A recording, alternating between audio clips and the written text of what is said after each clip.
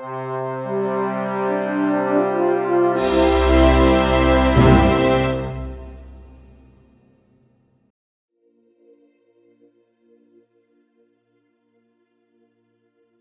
to the Ad Astra podcast. Today we have with us again researcher Petra Schmidl. Welcome. Thank you. Petra is a researcher at the International Consortium for Research in the Humanities, Fate, Freedom and Prognostication. I always have to check because it's a long name. At the University of Erlangen-Nuremberg. We already talked with her regarding her research on the Yemeni manuscript with lots of astrological references. But today we are also here to talk a little bit more about your research project and with the idea that this kind of compendium not only has astrological material, but it also has it's a compendium of knowledge, so it contains a lot of information. So astrology is one of the facets of series of knowledges that are in the manuscript. Yeah, that's true. Shall I first introduce very shortly the text we are talking about? Yes. It's a treatise from 13th century Yemen, written by Al-Ashraf Omar.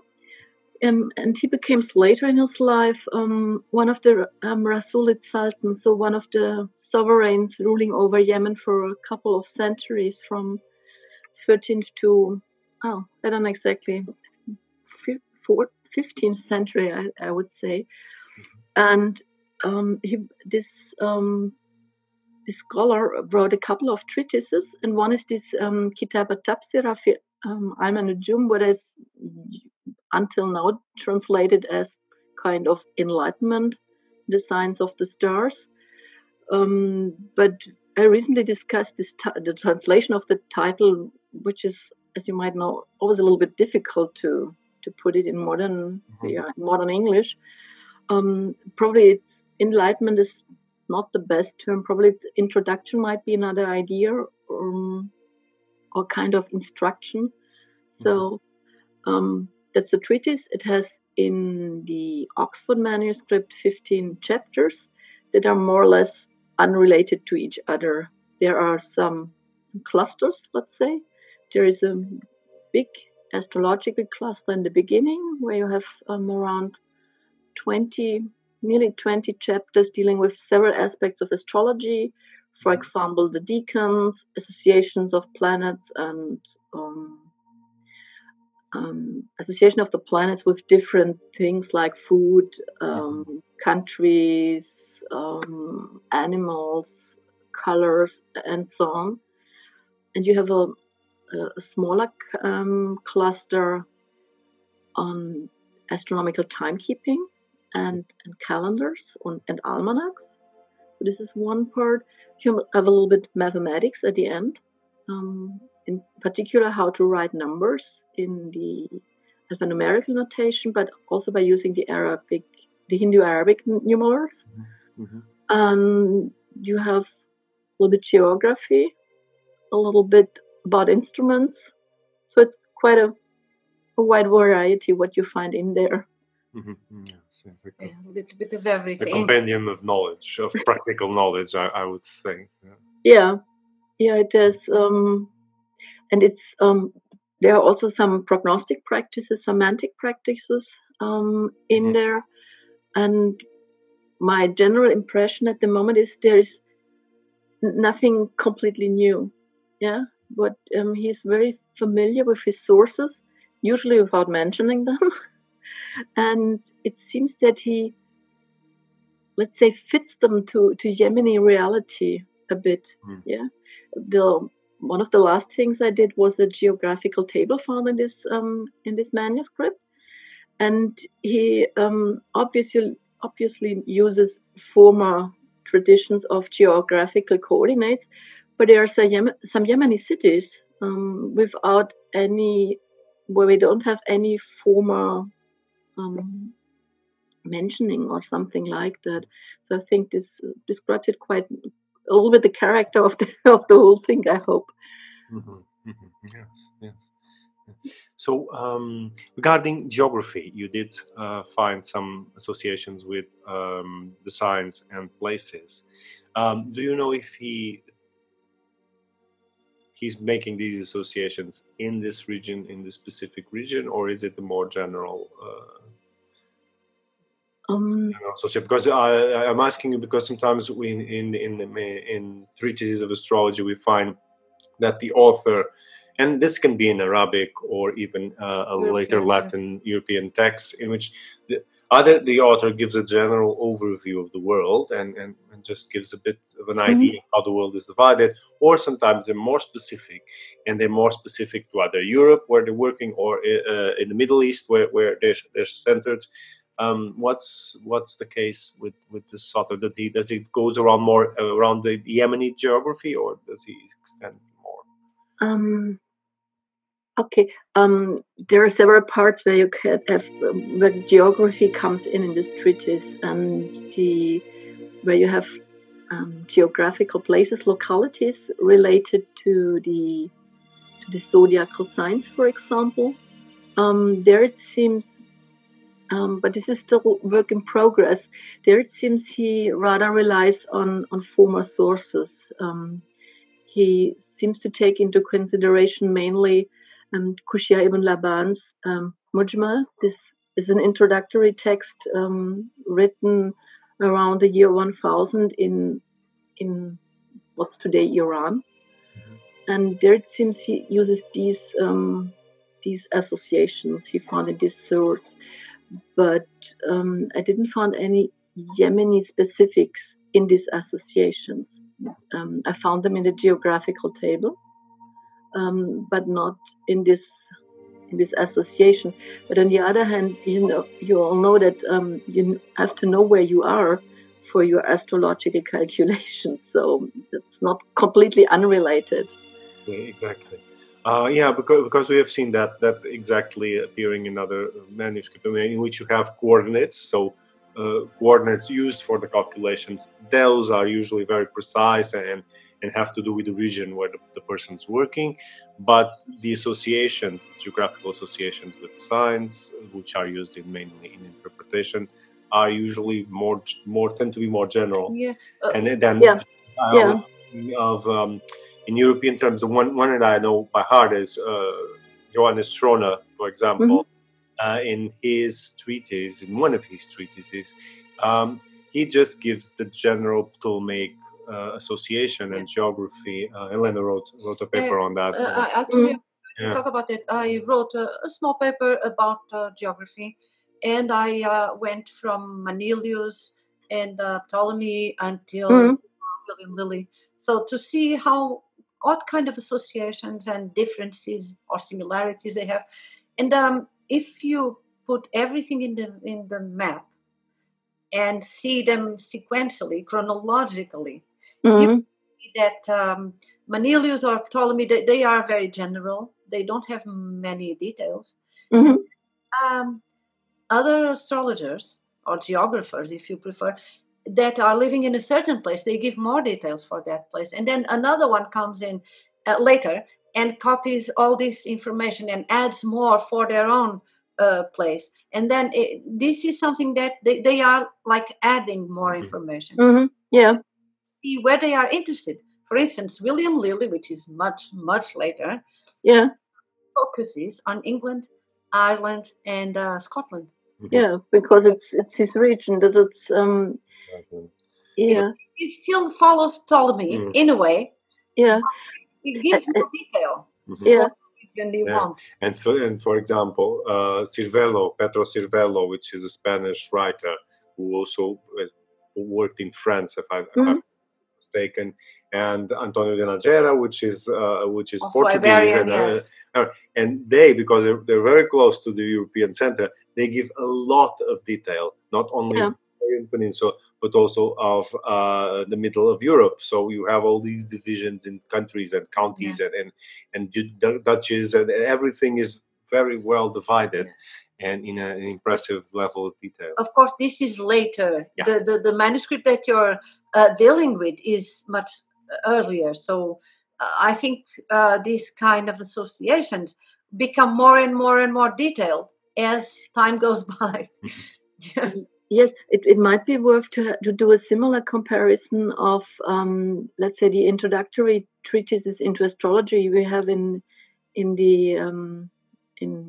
Arabic, and that Charles Burnett and Michio Yano and Keiji Yamamoto translated and edited quite nicely. And I think it's my impression at the moment is that they are rather consistent. Yeah, that what Abu Marsha provides in both of his treatises is more or less the nucleus or the kernel of what then we find in Al-Kabisi and in Biruni and in Kushiyar.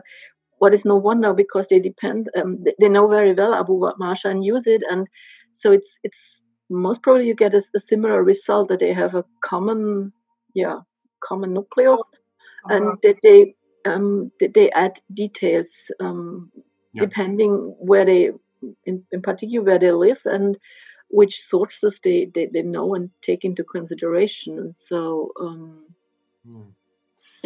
but it might be quite interesting to do the same thing, this mapping with a timeline to see how it works. Yeah.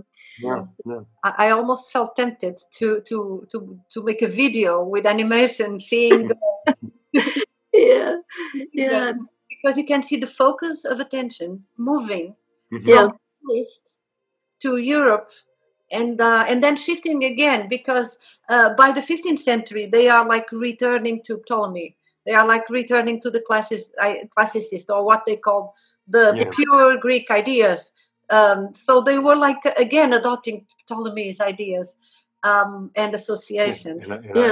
Or if once, and this is part of Elena's project also, once we really go into the sources, Arabic sources, early Latin or even Hebrew sources, I think we'll find a lot of detail for cities and for regions, and because all of this was extremely needed for prediction, agriculture prediction of political events, all of that was also necessary. For propaganda. I remember this, I think it's 15th century association of Venice, Florence, the city and the city-state of Florence with Venus, and they said, because we are associated with Venus, our women are very pretty.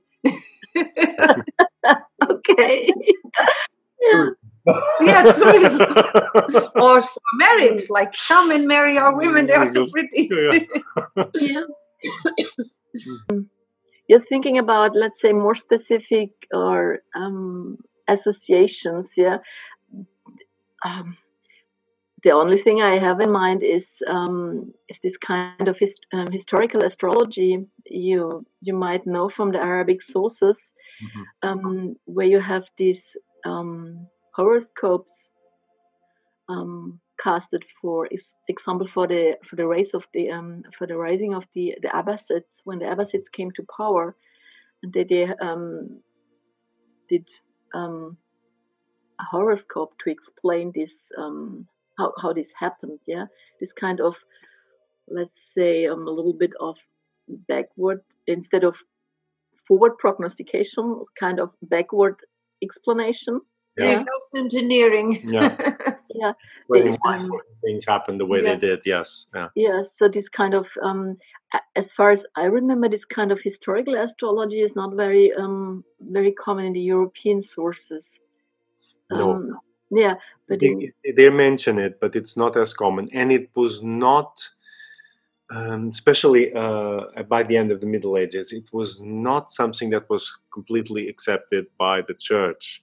Although we have some churches or cathedrals that were they found they elected the best moment. But not. I'm not talking about that kind of election. I'm talking about historical astrology. Okay. The rise and fall of kingdoms, the rise and fall of religions, prophets.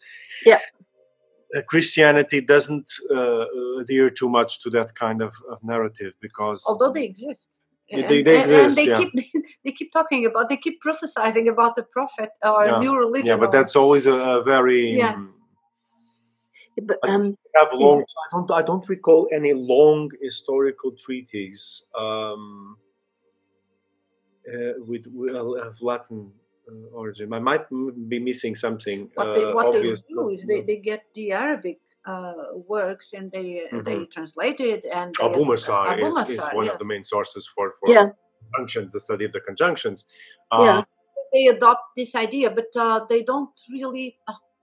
Let's say they don't write more primers about this. What they do is they use this source to write for a specific patron or something, and that I think what this is a bit more restricted in time. Yes, a certain event, a certain conjunction, a certain series of conjunctions.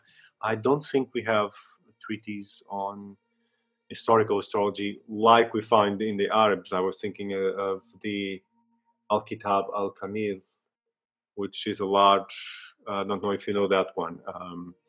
If not, we will send it. I can send you the reference later, and he makes large historical narrative of the prophet and the period of the Arabic world, which I don't think there is an equivalent, Christian equivalent. It was not accepted, so they would refrain to do it very publicly. They could do it for a patron or something, but not in the open.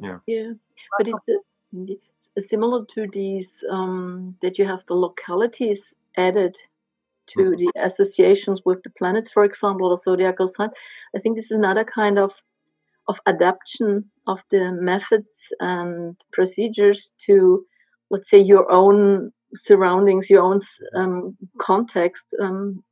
It goes in a similar way that you adapt things and make them suitable to your own reality or surroundings, and that's the only thing I have in mind. Also, it's a little bit far away. It's not that easy than adding a couple of cities, for example. But it's also a kind of adaptation. I would say. Sometimes recording of local traditions. I was recalling, for example, Ibn Ezra, who's peninsular. He records a lot of ascendants of cities, which is some information that doesn't appear in all treaties, but he does talk about the ascendant of Toledo and of several Iberian cities, with great detail, sometimes even to giving the degree of the ascendant of the city. And sometimes saying, well, there are those who say that this is the degree, the other ones that say this. So he records that, and probably he knows that because that is the practice, the local practice where he was born, where he learned. So he records that. So perhaps in some of the treaties we are also having this local tradition that is being recorded when it exists. I'm not sure how extensive. Also in Portugal and some peninsula, other Spanish, but mainly in Portugal, we have attributions of 2 signs to one city. So this is probably the ascendant, the MC, the midheaven. Most of the time. Most of the times it should be that. Yeah, usually the case when we have 2 is either you have 2 adjoining signs. So they're not sure exactly if it's the end of a sign, the beginning of the other. This is rare, but it happens. And sometimes like it's forming a square. So you have the angles in which you have, for example, for Lisbon. For Lisbon, Lisbon is either attributed to Cancer or to Libra. So when you think of it, if you have Libra rising, you would have Cancer culminating. So probably that's what they're talking about, the ascendant and the midheaven of the city. It's a possibility. They also have, for example, Braga in the north of Portugal, which is a city which constantly appears of Portuguese, and this is something we have experienced. Portuguese cities, the 2 that constantly appear in astrological treatises is Lisbon, of course, and Braga, which is a very, very old city. Braga appears usually as Scorpio, or attributed to the sign of Scorpio, but in some books also to Leo. And this is again, if you have Scorpio rising, so the Scorpio. Scorpio rising. And then Leo will be culminating. Yes. So that's what they're referring to. The problem is always we never have a complete explanation by the author, or rarely we have the author explaining this in detail. They just list it, and they expect people to know what he's talking about. Brings to the matter of attributing this sign or signs to a place or a city. For cities, probably they had maps for the foundation or for some crucial moment. But for regions, it could be just some, I don't know, some character, some trait of the region. For instance, put these attributions, small attributions in the map, we can see that near the river, following a river, there are, generally speaking, water signs. So they use analogy to connect them. I'm just thinking about concerning this treatise, this Yemeni treatise from the 13th century. Let's say, as far as I did research on the astrological contents, and it's not completed at all. It's in, let's say, in the middle stage at the moment, because sometimes it needs a rest to get new ideas to get developed, and then I'm going to other chapters. There are enough to do. In the astrological chapters, I don't have this, let's say, this coming in of Yemeni reality or a Yemeni context, but I have it, as I said, I have it, for example, in the Almanac, when he described ships coming and going from Aden to India, and when they are coming back. We have some specific plants mentioned that grow in the Yemen. As in the geographical table, we have Yemeni cities you don't find in the sources, as far as we can tell. So there it comes in, and what I find is probably also interesting, in particular, and to have to keep in mind when I'm going to the astrological chapters. A colleague of mine, Daniel Warisco, is at the moment working on an agricultural treatise. The same scholar wrote this, Al-Ashraf Omar. And to me it's not completely clear, but it seems that he really discussed with Yemeni farmers about agriculture, so that he had let's say up-to-date, directly from the countryside information in his book. This is what my colleague tells me about. And I deem a scholar or a person that is interested in being up-to-date, that things he is doing fits to his context, his surroundings. Might do the same in other of his treatises. So I still, let's say, I'm a little bit alerted to not to overlook possible let's say Yemeni adaptations, if you want to say. But I can track them down at the moment only in geography, and in a completely different chapter. There's a chapter on magic squares that were used as planetary amulets. And I do this together with another colleague, Bing Callum. Bing Callum, I know him. Yes, and he found the source of this chapter, and the source is interestingly also a Yemeni scholar, a little bit earlier, and most probably in the duty of Al-Ashraf Omar's father, so of his predecessors. So he was at the court when he was, let's say, still the crown prince. And I think this is, it connects things, let's say, to make it simple. So there we have these regional influences. They are clearly there. Interesting. One of the interesting things of this knowledge, ancient knowledge, and is that everything is in a way connected. They don't have the same kind of hermetic divisions that we have. They don't compartmentalize so much. They have knowledge. They have applications of knowledge, but they are quite open when it comes to knowledge. They want to connect all the knowledge, and they want to collect also all the knowledge. So hence these books, these very comprehensive books about knowledge, that as the one that you are like now translating.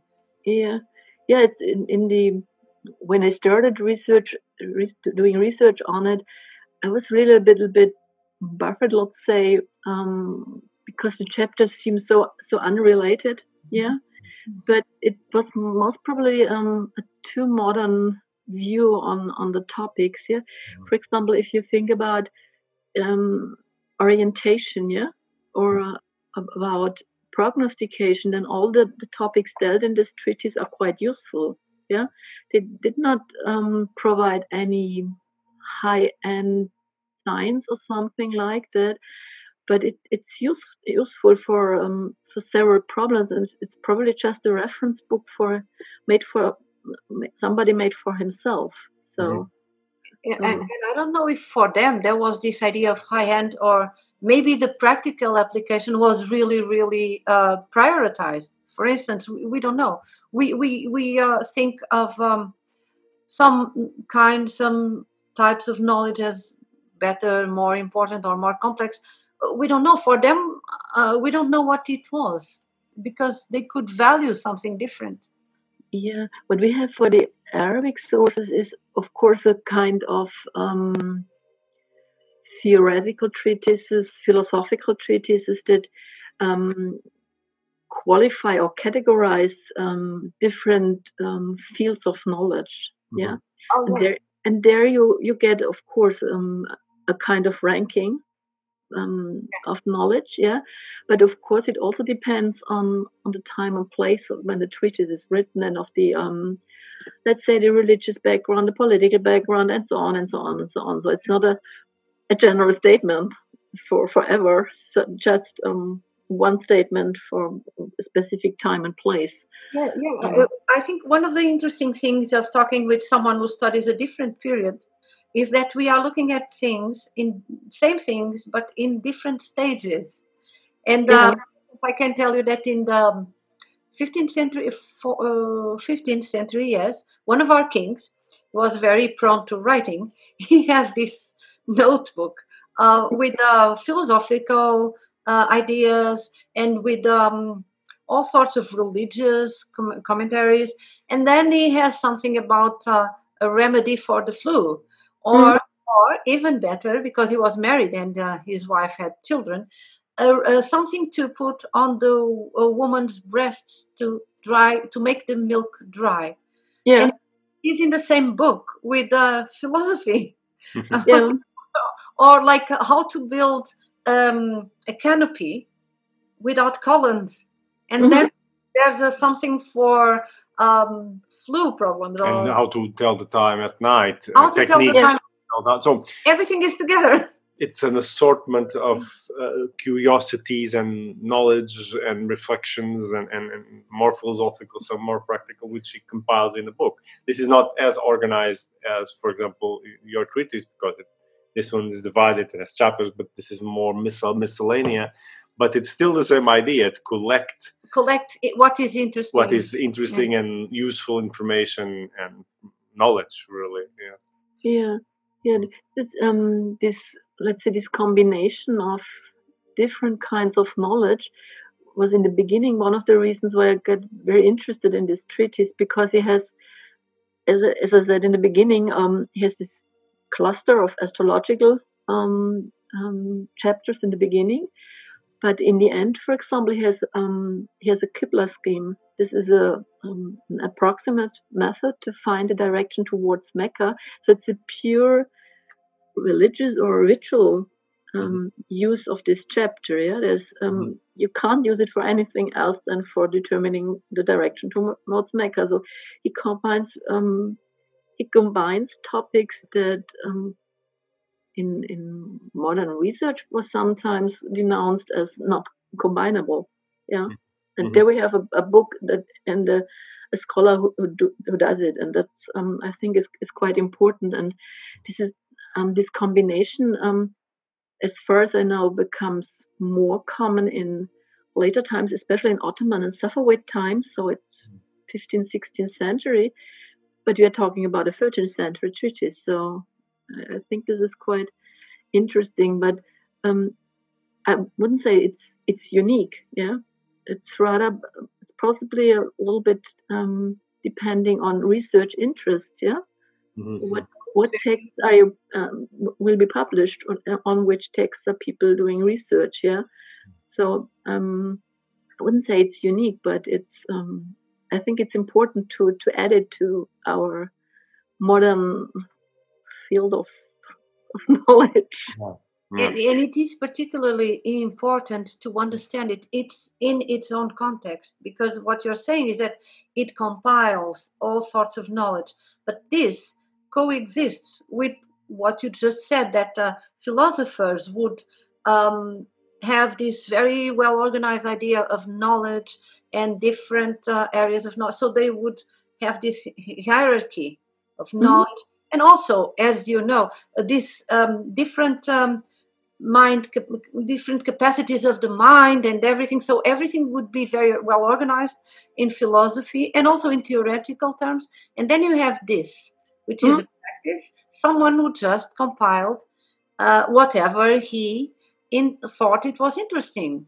And it could be religious, it could be astrological, it could be medical, geographical, about food, whatever. So this is the practical people reacting to knowledge in a different way of the idea, the organized, very well organized and very symmetrical idea of knowledge. We have this, these schemes with knowledge very well, well, and then we have this. yeah, that's true.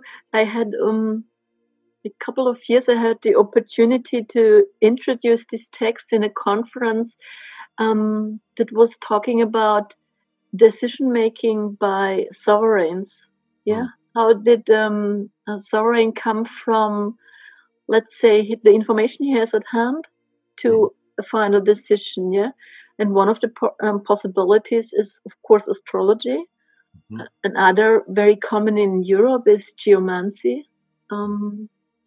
And so they asked me to introduce this text and just to have a look on it on a perspective I've never thought about. Is it useful for a sovereign? Yeah. And I would say it is not really useful for a sovereign alone. It's if you want to do a decision, this treatise is useful for a Muslim because he can find the direction towards Mecca. And there's another chapter that tells him the prayer times a day, when to pray. But it's also useful for, let's say, a kind of educated audience that wants to know, for example, some elections that tells you at which time it is appropriate to go for travel, for example, to buy and sell and such things. So it's not specific knowledge for sovereign, but it's let's say for an educated Muslim audience, it's quite useful. Yes, a little bit for the different moments in life. It would provide useful information, not only for praying, but for other sorts of activities. Yeah. One of the book I explored in my MA was on medicine, and not a physician's book, but it's for the common person. So for someone who knows how to read, of course, this is still an elite, but it's a more so it's not for an expert. It's not a book for a physician, but it is by Aldo Brandino of Siena.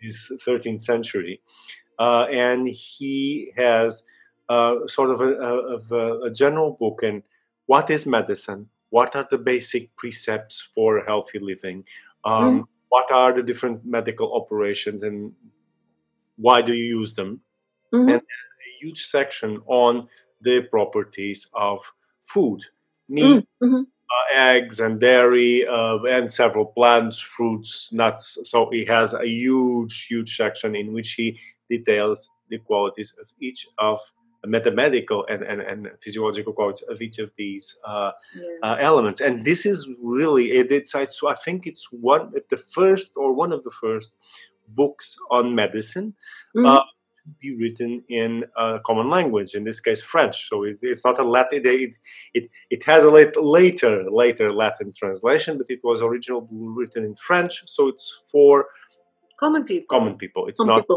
for a scholar. You forgot to say the title. Oh, it's Le Régime du Corps. The regimen of the body. The regiment of the. There are also some chapters for women who are breastfeeding. Yes, breastfeeding. Yeah. It's not extensive. It doesn't have small chapters. But it has breastfeeding, pregnancy. For sexuality.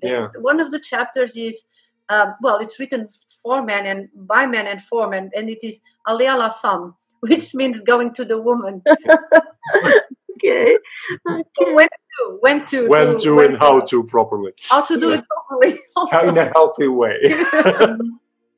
But this means that the treatise is, let's say, written for a educated French reading audience in the end. So I think it would be an equivalent to our healthy books. The diet books. It's a complete diet book of medical practices, food, things to eat, what is there. Even if you're not a physician and you wouldn't know how to evaluate the sickness and exactly what remedy to apply, you have a general idea, general culture. You do have an idea of how it works. Also, this kind of knowledge was also a sign of status. Someone who can understand these things and also have dominion of his own body and the way the food habits, everything. So this is kind of also like a mark of status and nobility. You have knowledge, you can regulate your own body. And there is the equivalent because of what you are talking about, the sovereign and being useful to the sovereign. There's the equivalent of this for kings, which is the miroir, como é que se diz? Do Egidio, the mirror of princes. Yeah. And also these kind of books, and there are others, they existed. And so it was like knowledge, and most of this knowledge comes exactly from the manuscripts, the same family of manuscripts, the one that you're studying. It's a little bit of everything. Very, very interesting.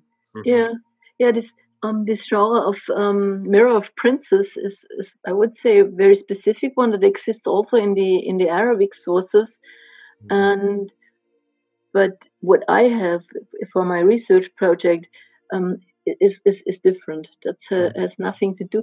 Although it has one chapter that is related to the Sir al-Asra, this Secretum Secretorum, this treatise that whose narrative is going that Aristotle wrote it for Alexander the Great, and there I have one part in the treatise is related to a how do you say on a romantic practice. So you have kind of numeral prognostication by using letters as numerals. You have it's a very simple thing. You have the names of two opponents, whatever, and you have this abjad notation in Arabic where each letter has its numerical value, and then you have different procedures, and the bigger one wins, or where you get the bigger sum, or wins, or the other, and so it's quite. And this comes apparently, or is. I would it's related to this Sir al-Asra, this quite famous Secretum Secretorum, but the other stuff is not related. Even if the purpose is not the same, and obviously it isn't, from what you said, the idea of collecting useful information from the books, that is what I meant. It's like even if it's for other purposes, it has the same underlying idea of a collection of knowledge. And the status that having this knowledge and being able to write a treatise would give to the person, to the author, even if one of royal lineage, it be a knowledgeable king. And of course, this is a motive. This is quite important for the Russellites, because they are a dynasty that came from outside to the Yemen. They are, as far as I know, they were of Turk descendants. Mm-hmm. They were in the then they came to Cairo. The family or the ancestors came to Cairo together with Saladin, and with a brother of Saladin, they went to the Yemen. Mm-hmm. And they first were some kind of high-ranking, how do you say, nobleman, nobleman, and finally they get they became the sultans, and so they came from outside, and they are in need of legitimization of their rulership, and it appears to me, because it's not only this author but also his father and his brother, and for some of his successors, all are either related to scholarly treatises or wrote them by themselves, And this Al-Ashraf Umar, who wrote a treatise I'm doing my project on, even wrote a genealogical treatise. So where he develops a kind of ancestry that goes by many steps in the end back to the Prophet Muhammad. So I think this kind of legitimization is not the main motive to write this treatise, but it's somewhere in the background to this, and to more in this genealogical treatise. It's quite much more obvious, Mm-hmm. But I think also this to demonstrate that one is an educated man, who knows about astronomy and so on, is something that is behind the scenes, let's say. It is to consolidate power, not only the military power, political power, and then the cherry on top of the cake, also an illustrated man, someone who knowledgeable. Mm-hmm. That is kind of another layer of legitimization. Wisdom. Yes. Yeah. That's quite true. Yeah. Mm-hmm. Okay. Is there anything else you like to discuss? For now, I think we could stay. Do you have other? No, I think we should. I think we got all of quite an interesting and round conversation on this kind of treatise, which is quite interesting, because this will places also this astrological knowledge when it's being applied by a nobleman and for a king. But this is not something that is written for a nobleman, but something which is written by a nobleman, which shows us that in several instances of time, in several periods, we have this education, this basic. This is not as basic as we could, but there's a basic education of astrology and astronomy. Now, and there's all that, everything that is associated, of course, to the kings. So usually a nobleman at certain periods and in certain courts will have this basic knowledge. So it's something that is just for a group of scholars isolated. It doesn't need to be necessarily so. It is part of the common education of a nobleman. And part of the civilization. This is for this time and period. That's clear.